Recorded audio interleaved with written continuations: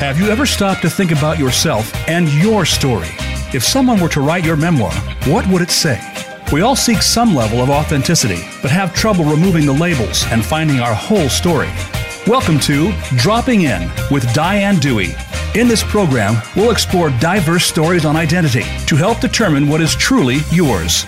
Now, here is your host, Diane Dewey. Hello, and welcome everyone to Dropping In.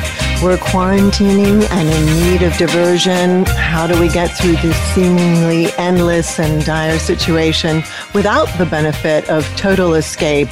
As in the sweeping historical fiction of Michelle Cameron, our guest today. She's written a book called Beyond the Ghetto Gates, published by She Writes Press. Welcome, Michelle. Thank you, Diane. Happy to be here. Good. We're happy to have you. Congratulations on the publication of this book. It's a labor of love. I can tell it's quite extensively researched. And to me, it's an instant classic. I also have to mention that during this week, sadly, my mother passed away. And I can honestly say that this is the only book I could have read during this time. It's instantly transportive. It's comforting. There's a lot of solace in the rituals. And I just want to congratulate you on this book. Well, thank you for that. And I'm very sorry to hear about your mother. My condolences. She would have, thank you, she would have loved this book. She was a voracious reader, and she especially loved a good love story wrapped inside a historical period, little examined. It's a romp through 19th century Italy that was occupied by Napoleon Bonaparte. He liberated the ghettos that incarcerated the Jewish population, in this case in Ancona, Italy. This beautiful walled town where there were actually physical gates imprisoning the ghetto of the Jewish population. We meet the characters whose fate is tossed in the air by the religious rebellions to this liberation. Not everybody was a fan of Napoleon liberating the Jews. We had the Catholic priest. We had a population that was very ignorant of the subject of diversity, but we have individuals who transcended their roles: Simone, David, Penina, Mirelle, who I find to be the lead character, Dolce, her friend.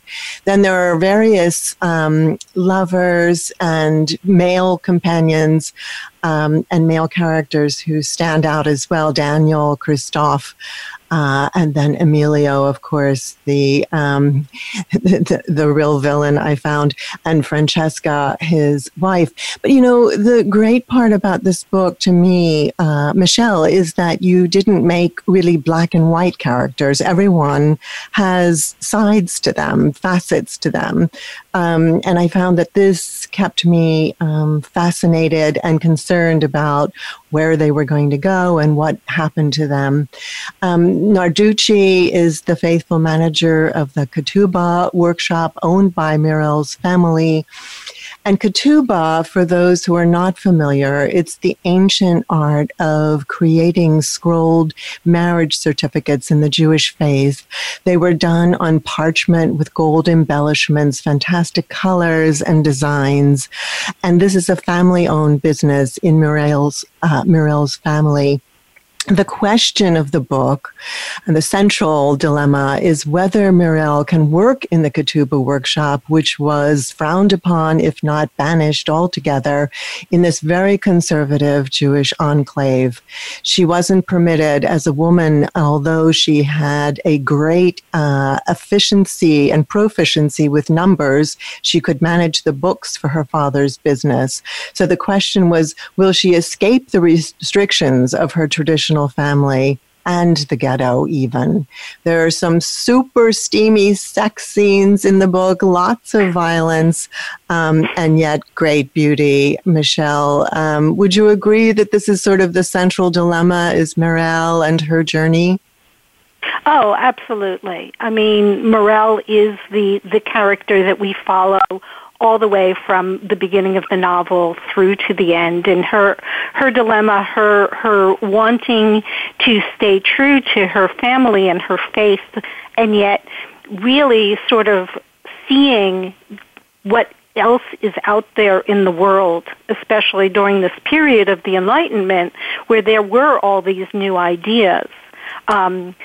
She's truly struggling with this. She's peering out of the gates, too, from time to time, and it gets the best of her sometimes of just wondering what's out there. And what is out there is Napoleon's absolute revolution in France. And the upsetment of the hierarchy there, which, led to liberty, equality, security, the fraternity. Right. This was the entire revolution in France of the monarchy, and by the sans-culottes, and it was ushered in the removal of hierarchies, although, of course, with no internet, this was just a ripple going through in that Napoleon entered the ghetto and entered Ancona and tore down the gates of the Jewish ghetto, which is also so symbolic. We're going to come back to this dilemma and this incredible journey of this young woman. But first I want to tell you a bit about Michelle. She's a bona fide. Michelle Cameron is a director of the Writers Circle, a New Jersey-based organization that offers creative writing programs to lots of people, children's, teens, and adults. And she is the author of other works of historical fiction and poetry. Beyond the Ghetto Gates, this spring, The Fruit of Her Hands, the story of Shira of Ashkenaz, which was published in 2009, and In the Shadow of the Globe, which was published in 2003. Moreover, Michelle lived in Israel for 15 years, including the 3 weeks in a bomb shelter during the Yom Kippur War. She served as an officer in the Israeli Army, teaching Air Force cadets technical English. Michelle lives in New Jersey now with her husband and has 2 grown sons, which she says of whom she is inordinately proud. I'm not sure how you could get inordinately proud because, of course, there is no end to it, right, when you're a mother. One of the sons, I believe, is Alex, her muse, to whom the book is dedicated, and we'll hear more about that relationship as we discuss the process of the book. Michelle's website is michellecameron.com. You can find her there and learn more about her. I do think that the focus of this book is on this transformative aspect and time for women who were destined to remain constrained to family ties. Well, that would have been okay for Morel. She was very devoted.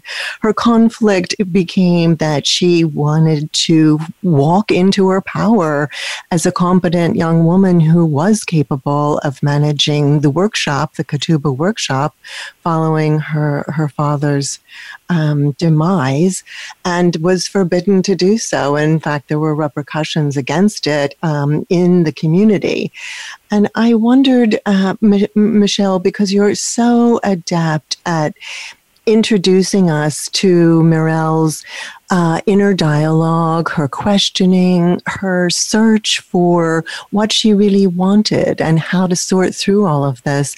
I wondered if you identified closely with her or how all of this very, very accurate relaying of her inner dialogue came about.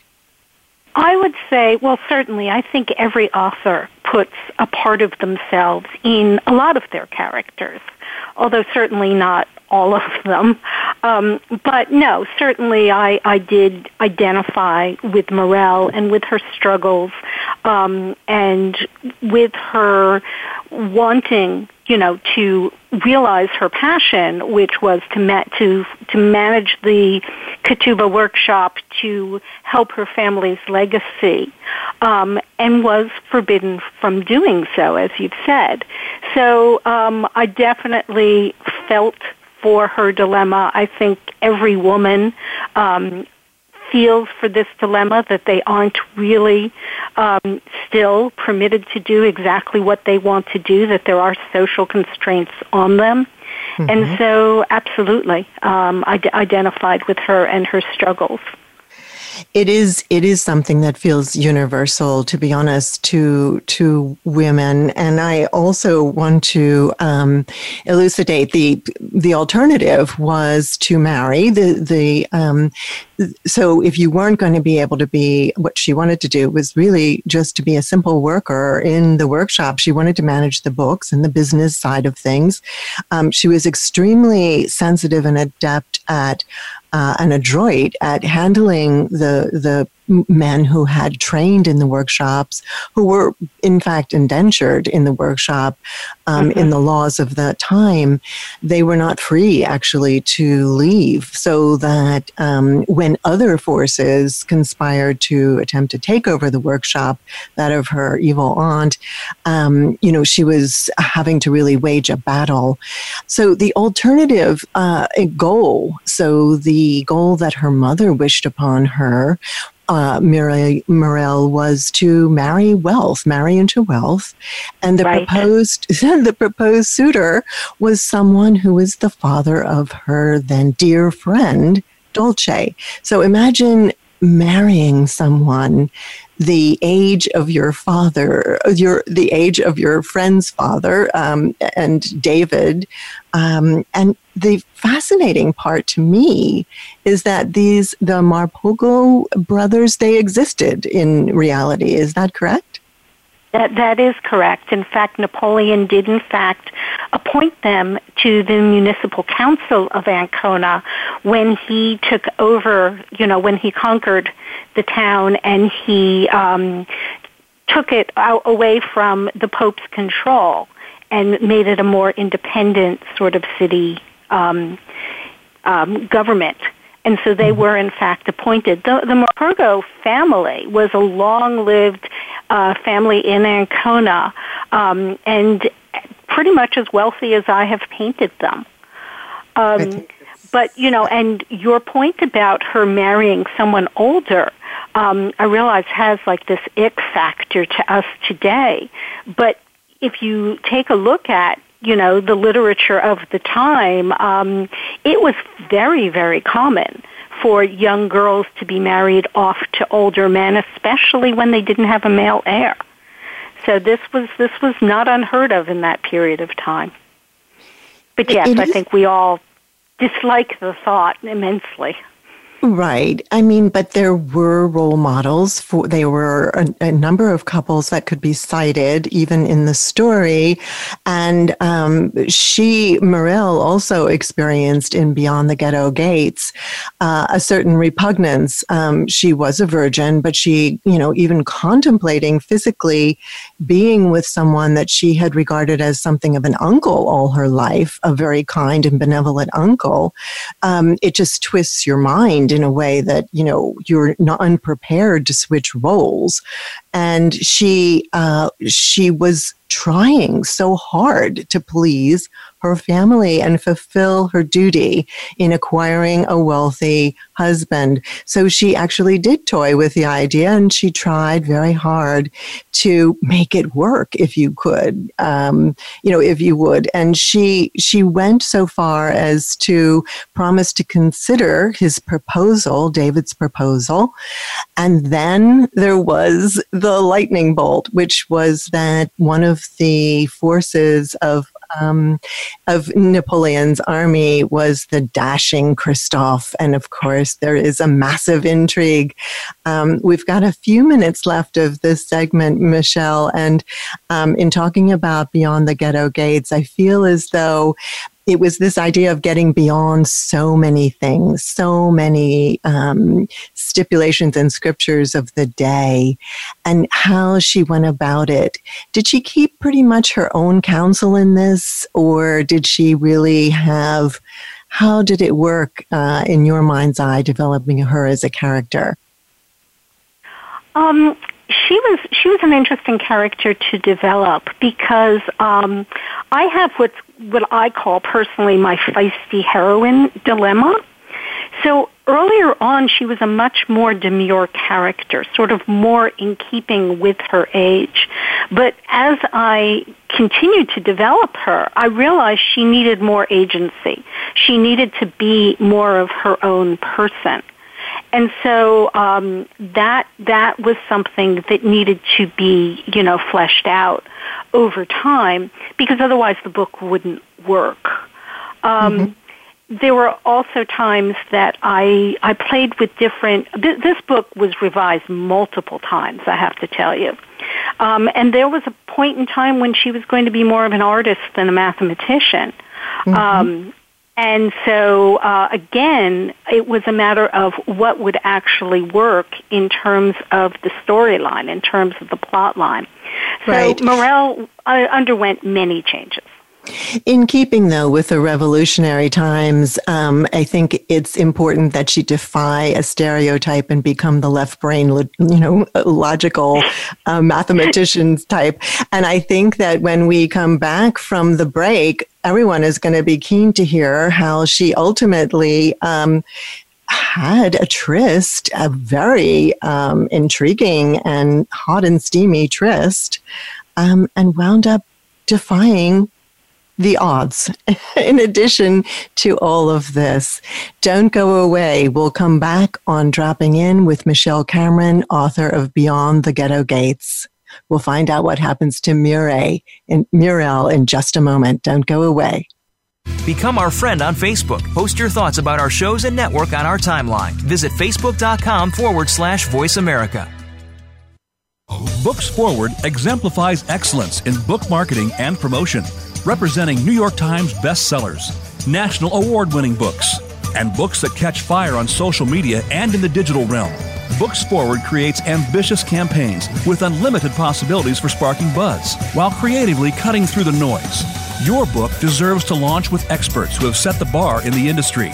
To learn more, visit booksforward.com or send us an email at info@booksforward.com. A JKS Communications company. Are you finding your frequency? It can be described as that space between failure and success. It's the future of digital media. It's finding your voice. It's engaging topics, content, and ideas. Jeff and Ryan discuss the digital media space and all of its aspects. It's about making the mistakes, taking the chances, summoning the intestinal fortitude to step out of your comfort zone, and discovering what you can accomplish when you decide to try, decide to learn, decide that you have something to say, and find your frequency. Live Fridays at 12 noon Pacific Time, 3 p.m. Eastern Time on the Voice America Variety Channel. Stimulating talk. It gets those synapses in the brain firing really fast. All the time. The #1 internet talk station where your opinion counts. VoiceAmerica.com.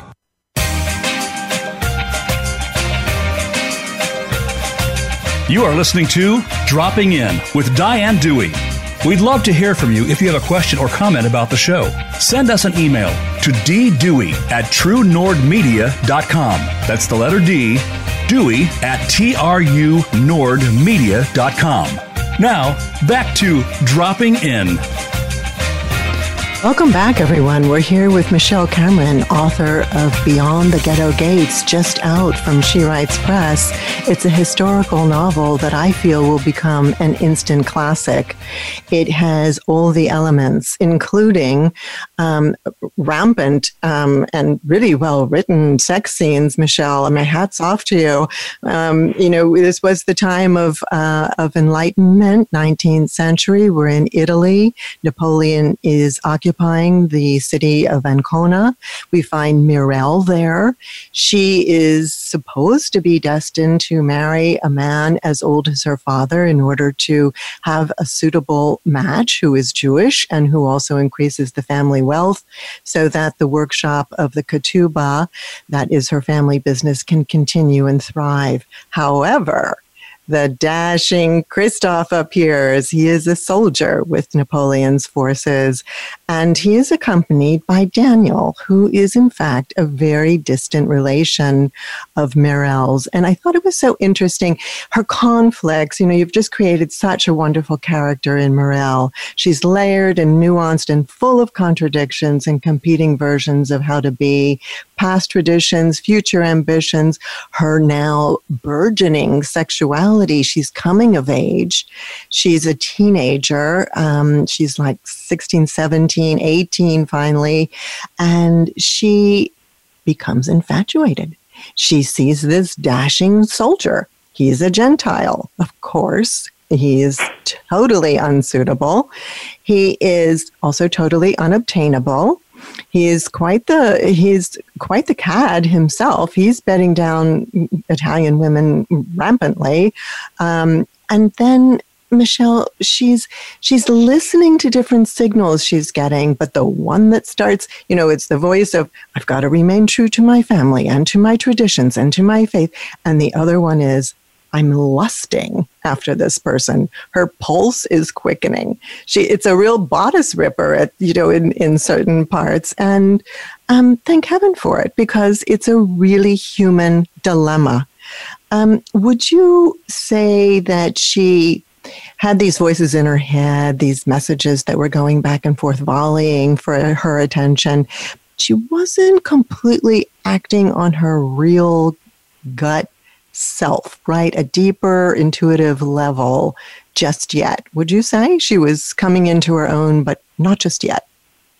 I think that's true. I think that's true. I think that, any obviously, again, anyone who, becomes suddenly aware of their sexuality, of their feelings for someone else, they're not quite where they need to be, I think, certainly at this age.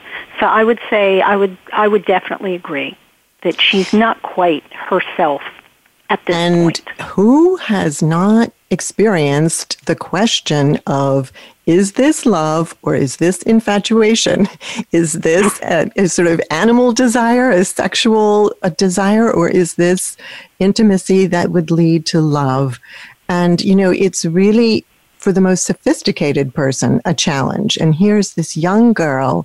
She's contemplating all of this really pretty much on her own, except for her confidant, Dolce, who is the daughter of David, her soon-to-be betrothed, the older man, who is on the municipal council, who has achieved a position of power and wealth in the community. But Dolce is her own Machiavellian character, whom I adored, because I think, look, if you continue having young maidens be fair and sweet and docile, it's not enough. We haven't joined the ranks of real characters until you create someone like Dolce, right? Don't you think? I do think, and I also love Dolce, and I love the fact that she had her own agenda here, and that she was willing to do anything, including going into cahoots with Christoph, this dashing French soldier, to try and make sure that Morel would not marry her father, because any marriage to her father would endanger her own inheritance. Mm-hmm. If they had a male heir, she had no idea what was going to happen to her. So I like the term Machiavellian for her, because that's exactly what she was. She was a strategist. Yes. And it's not until towards the end of the novel that Morel wakes up and realizes that she's not truly a friend. Yes, but I loved that uncovering. That's also a loss of innocence that goes on. And I think that there's something very Freudian about the relationship between Dolce and her father, David. Even their names kind of resonate. So Dolce's mother perished, and there was this gaping hole in their lives. She was a young and beautiful and cultured hostess, aristocratic as well, but Dolce steps into her toes into her shoes and becomes the sidebar for her father and helps him travel through society by hosting these lavish parties, all of which, by the way, we're treated to in this novel in very exquisite detail. We're really very present in these rooms of these intriguing balls and soirees that take place in Ancona. I do think, though, that everyone needed something. Christoph needed Dolce to get to Mirel because it was a losing battle to try to get her attentions and affections to come across, because he could feel her throbbing pulse, whenever he entered the room, their chemistry. But she wasn't able to act on it because she was imprisoned, basically, as we all are, by our roles. I wondered if you thought, in general, these hierarchies, and within maybe the conservative Jewish community, how active are some of these roles, do you think, even now? How much does this reverberate for young Jewish girls, do you think? Well, I think in sort of the more Orthodox societies, and anyone who's seen, for example, the show Unorthodox, will recognize that these girls truly are trapped, and have to grow into sort of the whole wife and mother role. But I truly also feel that anytime you have a society like this, you're going to have women who figure their way out of it, who figure out how to, sort of take power. And I really feel like that's what Dolce did, is that she was able to, figure her way out of the social constraints, live within them, but make them work to her advantage. She worms her way through. She's kind of just a really diabolical and fantastic character. In addition to Mirel, who is just eminently lovable, Dolce, you really can't wait to have her come into the scene, because she's going to do something, and it's just going to end up being shocking and, appallingly unethical. But, she does claim her power, and she carves out a role for herself, and it's recognized, of course, by her father. He knows her. He knows her inside and out. He knows she's scheming. He knows that she's preventing him from potentially future happiness with a young wife or another wife. So it's very interesting. I mean, of course, this week I reflect on it so much, the way a parent knows their daughter intimately. And I loved also this very delicate equation. David, who did exist historically, he was Morpagno. He became a powerful municipal figure in Ancona, and you talk about assimilation. He's not wearing the earlocks. He is assimilated into society, and he's claimed his power in the government, which I think was chafed at by several parties, but tough luck. I mean, he was not only worthy, he was brilliant. He was a brilliant businessman. He was equitable. He had a fair outlook. He was entirely qualified. And one has to say, here's a reason to love Napoleon Bonaparte. I mean, he was a great equalizer in this totally disparate society, having torn down the gates. But you talk about assimilation, the desire to blend in for conservative Jewish people in an otherwise, ridiculously Orthodox Catholic community. They had their own scriptures, and obviously they were ignorant of people. What do you think, what do you make of this way of assimilating? Simone did not so much, but David did. Is this something that you thematically explore, and do you come to any conclusions about this? No, this is definitely a topic that is very important to me and that I have explored previously, including in a book that has not yet been published. But the whole tug and pull, I mean, I'm a secular American Jew. I happen to have lived in Israel for quite a number of years. But I'm a secular American Jew, and there is this tremendous tug and pull that I think we feel between wanting to maintain, our religious identity, continue customs and things like that, versus being considered just a part of the rest of society. And absolutely, when the French Revolution gave citizenship to the Jews for the first time, literally in millennia, and they had the same protections and duties as every other French citizen, which is why Daniel is a Jewish soldier in Napoleon's forces, right? Then there was the big question, how far is too far? Where do you draw the line for yourself? And I really feel that this is a struggle that we today still live. This is still an important struggle in terms of how much is too much.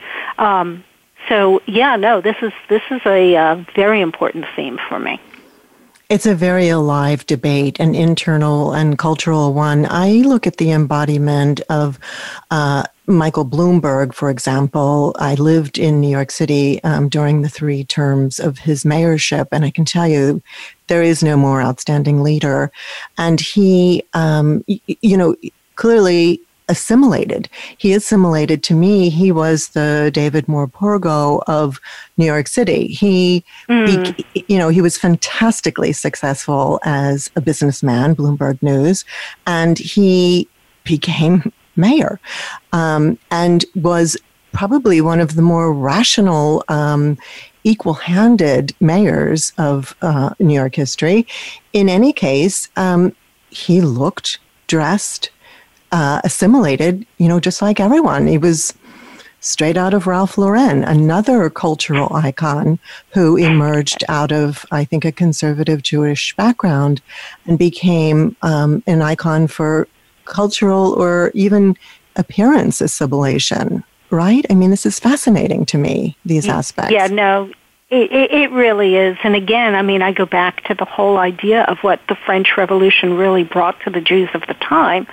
One of the things that they did is they basically got rid of all religion. For a period of time.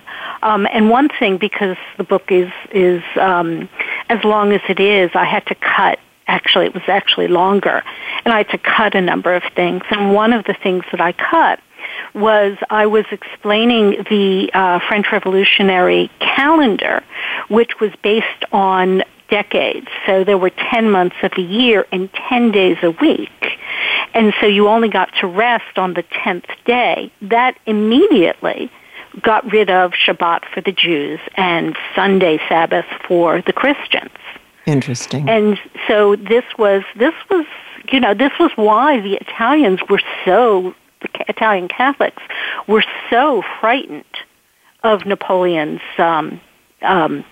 military campaign and taking over their town. They were afraid that he was going to do to them what the French had done to their own Catholics. Right. Well, then there's La Dolce Vita, too. I mean, in Italy, the concept of working for 9 days, I'm not sure they can always make it through 6 without, it's really a very, luxuriant, everyone, it's replete with fabulous food, fabulous drink. And of course, all of that it's almost delectable in this book. But I mean, you can see the conflict. And yes, I can see what you're saying. That's a fascinating detail. So, taking away all religions. And I feel as though Napoleon, he almost realized that he was going a bridge too far. He encounters the Madonna, right? The Madonna. Yes. That speaks or is expressive in Ancona. And he is taken with her. This is a religious reliquary in the cathedral. And he gets a message from Madonna, which is just fascinating to me. There, he could indulge in these conceits. I think partly because of his own vanity, but also he was susceptible to, I think he even talked about it, allowing for rituals without having to completely annihilate and still preserving a kind of democracy. You're going to have to tell us before the end of this, what is this going to be? Is the next book going to be a sequel? Because I'm all for it. Yes, it is, actually. Oh, good. It is. Okay, good, because, you leave us hanging, and I was hanging. I think the other, and so I'm just delighted to be reacquainted and immersed with these characters again. Michelle, author of Beyond the Ghetto Gates, we're speaking with Michelle Cameron. We've got a few minutes left of this next segment. I like this idea that being introduced to individual characters and their way of life and their attachments, their longings, their passions, their family ties, their commitments, their heart, is a way through to tolerance, to setting aside prejudices that were previously might have been there. Your comment on that, Michelle, you've given us the gateway here. Yes, I think particularly in the relationship between Francesca and Daniel, we see that, brought to life. Francesca was brought up as a devout Catholic. She was raised by her family and the church to truly revile Jews. When she first meets Daniel, who is literally in her house holding her prisoner, she has a chance to study him much more closely. And what she sees is not what she's been taught. And so she really starts to question, all of those deep-held prejudices. Right. So it is a question, can getting to know, the other, in quotation marks, help overcome, this kind of bias? And of course, the hope is that it can. But yes. I won't reveal what happens at the end of the book, just to say that sometimes it doesn't. Michelle, it's a very acute and astute point. I think that we are we have to have a personal story to become acquainted, to remove the idea that the Jewish money handlers were not they were in fact scapegoats. They were not responsible for the demise of Francesca's husband. And to learn when we come back from the break, what happens to all of these people, who survives and who departs. Don't go away. We're on Dropping In with Michelle Cameron. Voice America is on your favorite smart speaker. If you have Alexa or Google Home, go ahead and give us a try. Hey Alexa, play Finding Your Frequency podcast on TuneIn. She Writes Press is an independent publishing company founded for women writers everywhere. Together with sister company Spark Press, serving men and women, it is both mission-driven and community-oriented. The aim is to serve writers who wish to maintain greater ownership and control of their projects while getting the highest quality editorial help possible, traditional distribution, and an in-house marketing and publicity team. In 2019, She Writes Press was named Indie Publisher of the Year. You can find out more on shewritespress.com. Planning for college? Tune in to Getting In, a college coach conversation for tips, techniques, and insider perspectives, hosted by Elizabeth Heaton, a former admissions officer at the University of Pennsylvania, and featuring her fellow admissions and college finance experts from Bright Horizons College Coach. The show shares what colleges are really looking for and how to highlight your hard-won achievements for the best chance at success. New episodes air every Thursday at 4 p.m. Eastern Time, 1 p.m. Pacific Time on the Voice America Variety Channel. Streaming live, the leader in Internet talk radio, voiceamerica.com.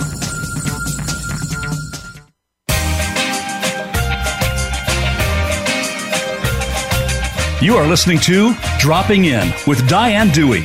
We'd love to hear from you if you have a question or comment about the show. Send us an email to ddewey@truenordmedia.com. That's the letter D, Dewey@trunordmedia.com. Now, back to Dropping In. Welcome back, everyone. We're here with Michelle Cameron. We're discussing her book, Beyond the Ghetto Gates. There's a personal love story. There are several love stories brewing, for sure. There's lots of lust. There's lots and lots of violence, all for the good cause of each party involved, disparate goals, I would say. And there's the acquaintance of individuals who transcend their cultural groupings and biases that we may have previously held, and that certainly needed to be dismantled in the city of Ancona, Italy, in the 19th century when Napoleon's forces were occupying. And Michelle, even with the gates symbolically being torn down by Napoleon, there is the theme, I think, of isolation, the sequestering, the enclave, the insider-outsider, the other in us, the other who is strange, the other who creates fear, paranoia, ignorance. And I think that, when we are even experiencing now our quarantining and our isolation, we don't even really view people the same way when we see them on the street. They're potentially a threat. And we don't even have our true feelings of humanity or sense of humanity about us right now. We want to, and we're connected in ways that we never were before. And I think we feel compassion for strangers in a way we never did before. But that physical sense of, I'm coming in contact with someone. Is that someone got it? Or, it's a sense of strangeness and a lack of humanity that we're experiencing at a very, very minute level, but it's permeating. And I wondered about if you could talk with us about the actual integration of the ghetto into Ancona society or culture. It doesn't really even happen once the gates are down, right? No, even though, and I do make the point, the children are brought into the regular schools for a very short time. And of course you do have, it's actually 3 Jews who do join the municipal council, but there is a lot of feeling that this is temporary, and in fact it was temporary. I mean, once Napoleon lost in 1815 and the Congress of Vienna tried to put all of Europe back to where it was, before this all happened, the Pope took back over, the ghetto gates went back up, and they weren't, throughout Italy, and they weren't really brought down until, 1870, when the Pope's control left those parts of Italy. But the other thing I want to comment on is how ironic it is that I wrote this long before, of course, COVID struck, and I never realized that social isolation was going to be so important to all of us. Mm-hmm. And I'm doing a lot of, I had a book tour scheduled for the novel, and of course, what I'm doing, via Zoom, via other means, to try and get the word out there, because I can't physically be in the place with people. So you're right. It is definitely something. I think we have more empathy for these characters who were stuck behind the ghetto gates now than we ever would have before this all happened. Absolutely. It's poignant. I think too, when you're talking about your book virtually, and we find ourselves connected to strangers, the lovely part that happens is we just, we cut to the chase. We want to get to what's the heartbeat? What's the beating heart of this book? What are the themes? What is, making these people tick? And we do immerse ourselves. Maybe in some ways we're kind of split open and a little bit vulnerable because of what's happening to us. And I did climb right inside of Mirel and go on this, this very nuanced journey with her. Will she stay by her family? Will she abide by them? Will she go into the world of power and wealth with David? Will she go off with Christoph, her incredibly lustful tryst, mate and paramour? And we have then the very, very subtle inkling of Daniel as the faraway cousin, who is the conscience somehow of the whole book, of the whole story. He is trying to speak truth to everyone, and it's not so easy, right? He is an interesting character that you fabricated. How did he come about? Well, Daniel is again one of my favorite characters, and he's definitely going to feature in the next book. But yes, David is definitely, I think, he's the conscious, but he's also the pragmatic character. He is a Jewish soldier. He cannot keep kosher. He, is clean-shaven, which was not the tradition for Jews at this point in time. But he also recognizes, when he is in war scenes,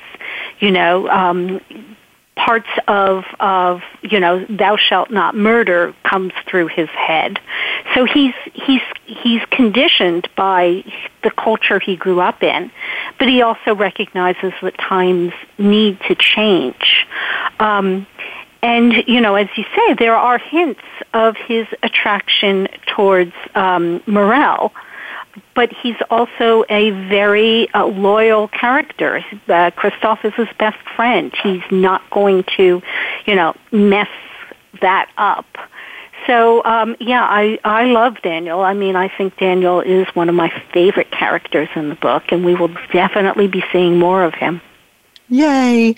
Because I find also what's true to Daniel is his evolution in real time. It feels much more authentic, obviously, than an arbitrary arranged marriage, which was the proposal between Mirel and David, the much older David. Right. And it's very different than the urgency of a roll in the hay with Christoph. That is a little spoiler alert. It does come to fruition. And I'm going to hand it to you, Michelle, because let's get to fruition here in culmination, because we don't really want to be dangling. But Daniel, it is subtle. It's kind of iterative. He has an appreciation for the family, for Simone, for Penina, who are Morel's parents. He's really of the fiber of the book. And as you say, he understands there's a time and a season to everything. He tries to live, in accordance with what he knows to be true ethically and morally. But at times, there's a need to step out. But he doesn't do so in such a precipitous way that we're jarred. It's coming along at a very slow boil, which I'm thrilled to hear we're going to experience with him in future sometime. I also just wanted to note that the book, it's highly, highly cinematic. It has a character and a flavor that begs for a film to be made. And I wondered, in your mind's eye, is it because you just entered the scene fully as an author, or do you yourself see it as a film? My son, the one I dedicated the book to, who works in publishing, and he worked as an intern for a literary agent when he was in college, and he said the worst letters that he got, because he was handling the slush pile, the worst letters he got said, "I'm writing this novel so you can make a movie out of it." Right. Which publishers hate to hear. So I wrote this as a novel. Do I thrill a little bit when somebody says I can see this as a movie or as a, the kind of series that someone at the BBC would make? Of course I do. I would love to see that. But no, this was my author's eye that I was using to write it. So yeah, I did, by the way. I'm sorry. I did, by the way, have Alex and his fiancée help me cast it because I wouldn't know who to put in the lead roles anymore. Who's Mirel? See, now this is my problem. Like I said, I don't even remember who they told me. Oh, don't worry. You know what? I think it's much, much, much to your credit. Michelle Cameron, author of Beyond the Ghetto Gates, with whom we're speaking. It's much to your credit because the book is completely, you enter its own world. You live in its own world. And I'm very grateful for that because I needed to get out of my own world this week. Mm. I feel the importance and the potency of that. And when you read a novel that has been construed with the agenda of filmmaking in mind, you can feel it. The plot points move differently. They move very deliberately, A to B to C to D. And yours are convoluted like real life. You have the complexity and the nuance and the texture of real life. So much to your credit that you don't know who the leads are. I think, I will just posit it that I think, you've written something that's so incredibly woven as a fabric. And I think it would be a joy to behold. When you think about the takeaways that you'd like your readers to embrace or enjoy in the few minutes that we have left, just tell us what you would love. What was your fondest idea of what a person would take away from reading Beyond the Ghetto Gates? Well, first and foremost, I think that they enjoy the story. I mean, I think that while writers have themes deeply embedded in them, if they're not storytellers first, if they're not weaving a story that will, as you've said, immerse the reader, then they are not doing justice to the form. So absolutely, I want people to take away the sense that they have written a really compelling and fun story. I mean, but of course, there are themes embedded in the book, and we've talked about a lot of them. I want people to have a better understanding of what life was like for the Jews at this point in time, that they were struggling with issues of assimilation, that this was something somewhat new for them. And that, of course, the whole issue of anti-Semitism, which unfortunately is gaining ground today, that there are, that there's no logical reason for it. And that, of course, is very important to me. It is. So it's important. Yeah. That's very important to revive the tolerance and appreciation for diversity, so that the balance can be struck between cultures retaining individuality. I do think that what you've given us is not just the story, which is elaborate and emotional and gut-wrenching and involving and engaging. It's that you've delivered these characters, Michelle. They are characters with whom we're in their emotional grip. We're in their energy, and we exchange this energy. And this is the beauty of it. You get to know people as humans. This is a labor of love from Michelle Cameron. It's called Beyond the Ghetto Gates. It's a historical novel, sweeping, beautiful, and classic. I urge you to read it. You can find Michelle Cameron at her website, Facebook author page, Michelle Cameron Author. She's on Twitter and M. Cameron Writer, and on Instagram, Michelle Cameron Writer.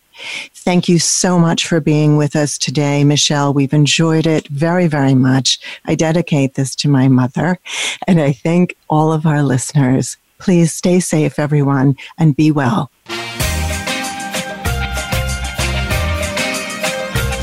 Thank you so much for dropping in. Please join Diane Dewey again next Friday at 8 a.m. Pacific Time and 11 a.m. Eastern Time on the Voice America Variety Channel. We'll see you then.